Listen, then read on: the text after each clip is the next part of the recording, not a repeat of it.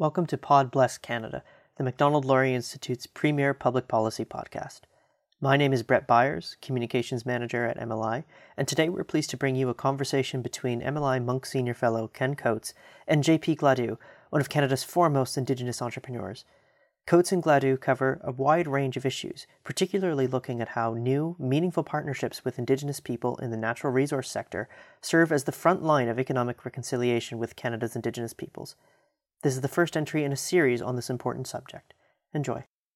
We're very fortunate to have JP Gladu with us today. People who watch the work of Macdonald-Laurier Institute will have seen JP a couple of times in the past, including in some of our panel presentations. JP is the former president of the Canadian Council on Aboriginal Business. He is one of Canada's leading entrepreneurs. He's a man of great creativity and great innovation. He shows enormous dedication to First Nations issues across the country, and starting with his own community, but with a particular passion for Indigenous business development, and has been done two things, I think, in many ways. One of them is to chronicle the growth of Indigenous business over the last decade or so. He has been the face of Indigenous business in Canada and has done an amazing job of shocking everybody with one of the great economic success stories in recent Canadian history. And that's the rise and success of Indigenous business. And the second thing he does is he spends an enormous amount of time speaking to First Nation communities and working with them on business development strategies. And in recent months, he, having left the Canadian Council on Aboriginal Business, he's become far more actively involved in the oil and gas industry in Western Canada. And it's largely in that context we're going to speak to him today. So, JP, we find you at the Pearson Airport today, and welcome. Thank you again. Always a pleasure to spend some time with you, even virtually. It's still good to sort of see you. So JP, tell us about your new commitment. You're in this really interesting new leadership sort of situation that I think is going to change your role in Canada, but actually accelerate your contributions to Indigenous business development. Yeah, it was an interesting shift, Ken. As you know, that I was ready to take on the role of the CEO of the Boucher Group up in Fort McMurray after I left CCAB, and price of oil and COVID hit. I found myself unemployed and without an address and living out of a suitcase. So it was an interesting time, and I was thinking to myself, what the heck am I going to do now? But, thank you so much for the warm introduction.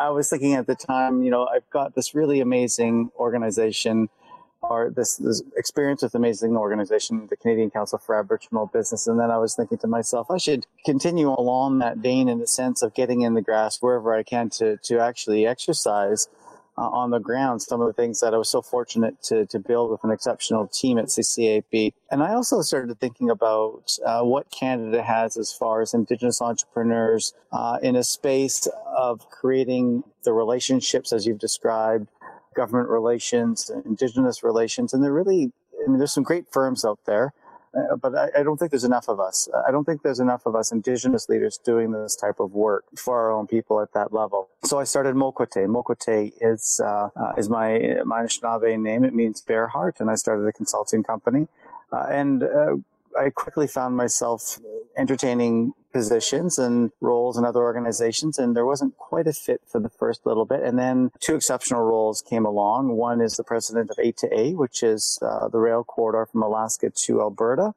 And the most recent one is the Chief Development Relations Officer for Steel River Group, based out of Calgary, and as well as taking on a role at the infrastructure organization, which we're just creating, Steel River Infrastructure. And that's an opportunity to talk about a new model that's being proposed, a P4. I mean, your readership, your listeners are very familiar with P3s. Well, the P4 is really focused on the people aspect of it and creating opportunities for new models in Indigenous ownership and active participation in the development and ownership of infrastructure in this country. So I've been very fortunate to have this opportunity. And, just going back to Mokwate as well, I'm engaging in forestry activities, negotiations, building business case studies of Indigenous entrepreneurs, doing some really great work with the Federal Resiliency Task Force and what a resilient recovery would look like for this country.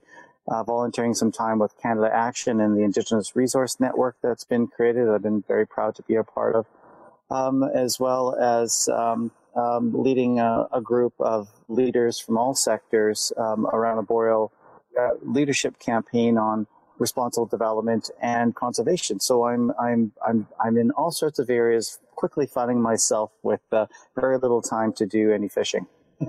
And we know that fishing is the most important part of life, so make sure you carve out enough time for that as you sort of go along. JP, tell us a little bit about A2A, Alberta to Alaska Railway and the Corridor Project. This is something that you and I have talked about in the past a number of times, and we know about it, but most Canadians are still pretty vague about what this is all about. Well, it's a project led by the chairman and founder, Sean McCoshen, and he's brought together a group of leaders around him. There's myself, Robert Dove, who's some of the financing, and John Caution, who's down in the States helping with the Alaskan portion of the conversation.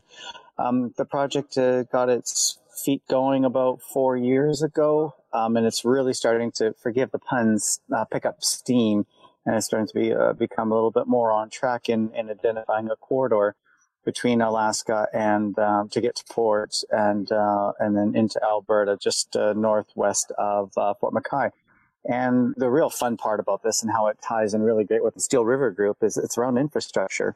And there's a lot of opportunity for Indigenous communities to own a portion of the railway. As we know, many of our Canadian resources, particularly oil and gas, have limited capacity to get to tidewater. So this is an opportunity to increase Canada's competitiveness by ensuring that we can get our natural resources to market in a timely and economic fashion with the involvement, meaningful involvement and engagement with Canada's First Nations as well as the Indigenous people from Alaska. So it's an exciting project. It's going across the Yukon and a little bit in the Northwest Territories and Alberta as far as the Canadian connections go. So JP, answer a puzzle for me. Try to address this puzzle for me. Indigenous folks have been involved with the oil and gas industry for quite a while, for very long without much control. They were sort of imposed on them. Some people found jobs, a few people got some companies going, but not very much. If you look over the last 20 years, it's been one of the most remarkable transitions we've ever seen. You now have hundreds of Indigenous companies, you have thousands of employees, you have communities that are actively involved in ownership opportunities around infrastructure. You have a very active engagement with natural gas and bitumen pipelines. What's going on? And my view basically is that Indigenous folk are not opposed. They're opposed to bad oil and gas development. They're opposed to incautious oil and gas development. But they want to see development that is respectful, beneficial to their communities, et cetera, et cetera.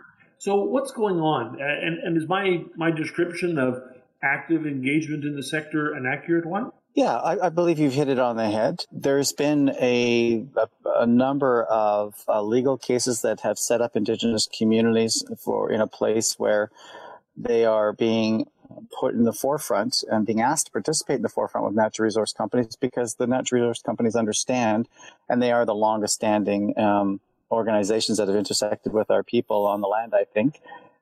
They understand that if they're going to get their projects built, that they've got to build these meaningful relationships with communities. Long gone are the days where natural resources are going to be extracted from our territories and we have no say. Many of our communities, including, even growing up in Northern Ontario and watching logging trucks go by my community, long gone are those days. So communities see the opportunity. Living in poverty is no fun. Managing poverty, when you talk to communities and chiefs, that's no way to be. We were once a very prosperous people, and due to colonialism and many of the practices that came along with it, put us in a corner, which prohibited us from being active participants in the economy.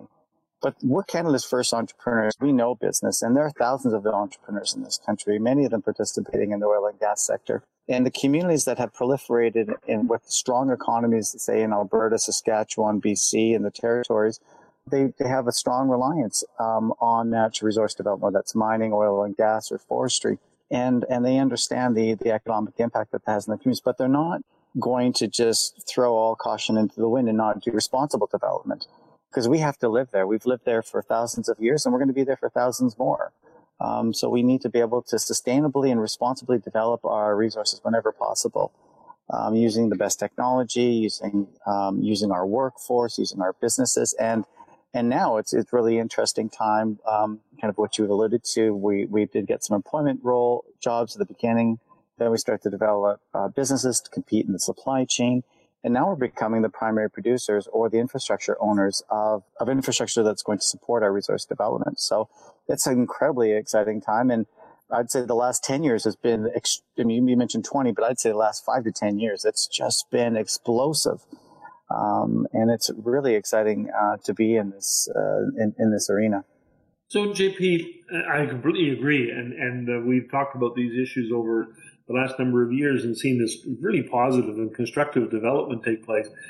Why do Canadians in general not seem to understand this? I mean, I find it so puzzling. I mean, part of it is the protests that happen, say, from people in the Lower Mainland who have good and legitimate questions and concerns about oil and gas development. Part of it is the environmental movement, which is very heavily involved. But more generally, what are you doing to sort of change the attitude of Canadians? You did this at CCAB, but Canadians are very resistant to understanding that Indigenous people are entrepreneurial, successful, business-oriented, and particularly anxious to destroy the poverty model. You've hit the two big ones, and they're really around education. And I think media needs to understand, and it's just the way media is, that, sensationalizing the conflict, which there is some. And to your point, for good reason, a lot of communities have concerns about oil and gas development. Responsible development and sustainable development in partnerships with environmental organizations is possible. As an example, I don't believe oil and gas companies get up in the morning and the first thing in their mind is what are they going to do to destroy the environment. And I think the more moderate environmental organizations, I think the last thing in their mind is how we're going to destroy jobs and the economy. So it's about finding that balance. Canada's just really waking up to this this idea that there's Indigenous people still thriving in this country and that we have rights and that we're still here. We haven't gone away. I mean, the TRC added a lot of light to the conversation. I think it's going to be really important to continually educate Canadians about our aspirations and that it's as diverse as our people are and that we're not homogenous and that we do have opportunities across sectors. So we just got to keep at it. We got to continue to have these forums. We need to invite Canadians into these conversations. We need to ensure that our ideas are reflected in policy and that we're supported to be able to participate effectively in the economy through things like supply chains, etc. That's really great conversation, actually. And I want to pick up on one of your points about infrastructure. So you're now involved with two organizations. You've described A2A, Alberta to Alaska Corridor. You're also involved in the Still River Group. I want you to tell us a bit about that organization, perhaps in the context of explaining why Indigenous interest in infrastructure is so strong. I'll use the one example that's been discussed widely. Coastal GasLink is going to take natural gas from northeast British Columbia to the LNG plant in Kitimat, British Columbia. They've signed 20 agreements with every First Nation along the route and have very widespread support for that particular project. I always find it kind of intriguing because some people, when I speak to them about this, they go, well, why are Aboriginal people so focused on infrastructure?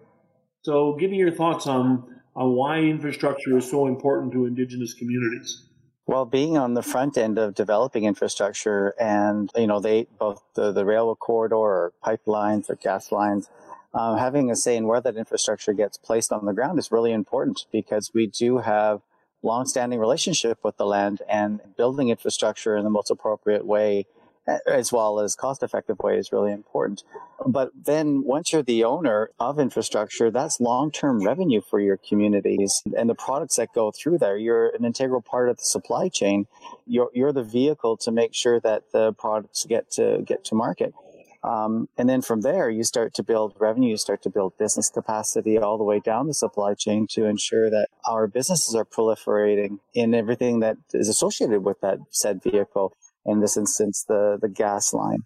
And then the other thing, if I can relate to another really great example here in Ontario around road infrastructure, in putting Indigenous communities into the driver's seat of designing the road to go to a ring of fire mining development, what that does is it empowers the communities to be the ultimate decision makers in how and what comes down that road.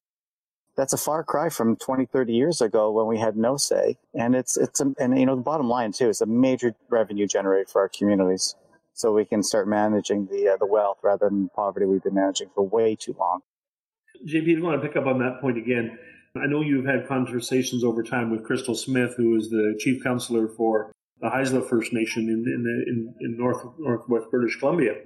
And in conversations with her, you sort of say, well, why are you getting involved in LNG Canada? Why are you making such big commitments as a community to training your people, getting involved with business, supporting the idea of the project? And it's kind of an interesting thing. Her first comment always back is that they want to cut all financial ties with Ottawa. That basically, as the Haisla people, they want to be completely financially independent. They don't want to have to go to Ottawa to say, we need some money for a school, we need some money for a seniors complex, we need some money to run our own government. And it seems to me that one of the passionate, powerful things about Indigenous entrepreneurship is that it has that community and nation-building element to it. Something we don't see that very often in the non-Indigenous population. That Indigenous business is about profit, it's about employment, it's about setting up good and successful companies, but it's also about building nations. Do you care to comment on that? Yeah, Crystal is an amazing leader, and I think it was the handoff from Ellis to her has been extraordinary. Again, extraordinary leadership in the sense that Ellis inspired this generation of leaders that are coming up, and you see that. So that's part about nation building and empowering your next generation, your next cohort of leaders to come up to take the helm. In many communities, leaders want to get from under the purse strings of the federal government because it restricts our ability for decision making, self-governance. Being told what you have to spend your money on is demoralizing. How can you be a proud nation when you're having to rely on somebody else and they direct you from a paternalistic way on how to spend your resources? We've got to get from outside of that government framework. And one way to do that is to build our own economy so that we can empower ourselves in spending the resources, which is not only the financial ones, but the human capacity that we're developing where we feel that it should be applied. They have an extraordinary opportunity. I think I recently saw a post, it might have been Ellis's post, about allocating $400,000 to building a school on their own without any federal support. I mean, that's incredible. And then lastly, sort of going back to infrastructure and nation building. Ken, when you come to visit me at my community, when I take you fishing, if I pick you up in a rental car and we're going down the road, and I've used this example before, and we hit a bump, and we're both going to cringe, but we're going to go, "Ooh, thank goodness it's a rental." But if you pick me up in your car and we're going down that same road, you're going to be sure to miss that bump, and that's because you're invested in that vehicle. And having investment from our people in these types of vehicles, infrastructure vehicles, only serves to extend the life of them, to be sharply aware of all the components of that vehicle and how it runs, educating ourselves. It offers an opportunity to also make mistakes and learn from those mistakes. But if you're not invested, your learnings are greatly diminished. That's a really excellent point. And I'm like you, I'm very, very impressed with Ellis Ross, who is the former chief counselor for the Haisla folks and now a Liberal member of the Legislative Assembly, who really did set a real path. And it's interesting, JP, that one of the comments that he made, I remember asking him, saying, okay, what was your biggest problem? And this is a standard question, is it getting money? Is it getting the government approval? Environmental regulations? And his observation, and Ellis, as you know, is a very straightforward guy. And Ellis's comment was, my own community. My own community was the biggest problem. And of course, he loves his community. He loves his nation. He devoted his entire life to it. So what do you mean by that? And he says, well, when you've been poor so long and you've been colonized so long, you're just used to everything going badly and you don't expect good things to happen. So he said the hardest part was getting his community to believe that good things can happen. And of course, now they're seeing that benefit in some very interesting kind of ways. So, JP, let me, you've been so kind giving us so much of your time, and I know you have to jump on a plane again. Finish with this one question. What should Canadians as a whole think about the business empowerment of Indigenous people, particularly in oil and gas? What should they think about all of that? And the context for this is simple. When they signed modern treaties with Anishka, for example, in the Yukon, the naysayers were saying, oh, we'll never get any business done in the Nass Valley, we'll never get any business done in the Yukon, because the modern treaties will get in the way. And that's not true. The Nass Valley has become very entrepreneurial. The Yukon is amazing strides that they're making up there. You know the situation there well. Then when they passed Bill C-69, which brought in new regulations and new rules about downstream impacts and things of that sort, they said, well, there's no way the mining sector is going to be destroyed. Well, if you talk to the Mining Association of Canada, they'll tell you that they're actually very comfortable with Bill C-69, that they've actually made it work. These barriers are not insurmountable.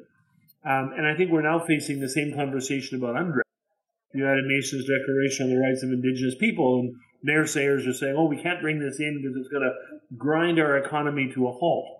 Well, none of those things have happened, at least in my experience. Sometimes they slow down a little bit because you have to be more thoughtful and more careful. But in actual fact, the projects go ahead, agreements are reached. So my last question to you is, what should Canadians think about this? Is Indigenous empowerment coming at the expense of other people?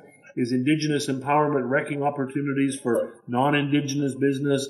What's your thought about that? I just always see it as an adder. When you've got a knowledge and a way of being for thousands of years in a country like Canada, and you're not capitalizing on that knowledge system, or it's people, I think we're missing out on an important segment, an important value that's not being integrated into our Canadian economy or our ways of being. But one of my favorite things to do when I was younger was sitting with elders and learning about their stories and bringing those knowledge systems to the table and finding a way to build now where we are in Canada. And this is what Canadians, I think, need to think about is a new model of doing business together. Because it only serves to strengthen the bottom line. Sometimes it might, to your point, it might take a little bit longer, but some things just need that time to mature so that we have the stronger outcomes.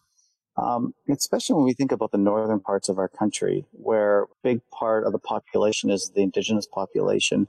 And it makes no economic sense. It doesn't matter who you are to be importing labor and services and equipment if you've got it local. Because just from an economics perspective, it's using local capacity just makes more sense. And building that northern capacity in the economy just makes sense. And then I guess lastly is when we look at the balance sheet of Canada and its Indigenous peoples, for a very long time, we still are falling largely in the liability category with regards to lower education rates, high unemployment rates, high incarceration rates. Canadian taxpayers, I pay tax, we all pay for that. We need to be empowering the Indigenous population so that we are at par and better with regards to employment and education. That only serves to add to our country. And then internationally, I mean, it's an embarrassment. Canada should be embarrassed about how it's treated its Indigenous people. I think we live in a global community and we can't be seen as laggards when it comes to human rights and Indigenous people. Canadians are waking up to the Indigenous population. I feel very proud to be an Indigenous Canadian and to be able to talk to strangers about being Indigenous and to break those stereotypes and to walk away having them think a little bit deeper on who they just met. And the next time they meet an Indigenous person or the next time they have a dinner conversation with other Canadians that aren't exposed to these wonderful issues. So Canadians just need to be a little bit more open and engage and learn and work with us and have conversations. I think that their lives will be enriched. Well, JP, that was a brilliant answer to a very tough question. You never shy away from tackling the big ones or doing the hard work that has to be done. So I want to thank you very much for taking the time to speak to the Macdonald-Laurier Institute as part of our general project on what we call the Frontlines of Reconciliation, which is the study of the impact of the Indigenous involvement in the oil and gas industry. We actually see this as being the place where Canada is working the best in terms of finding real models to collaborate with Indigenous communities and share prosperity really for the first time in modern Canadian history. I want to thank you, too, for your leadership of Indigenous business. Now you're really evolving leadership as you get involved in the infrastructure sector in a major way. And you know that we wish you all the very best in these new positions. So, JP Gladu, thank you very much for being with us today. Thanks a lot, Ken. It's always a pleasure. Thank you for having me.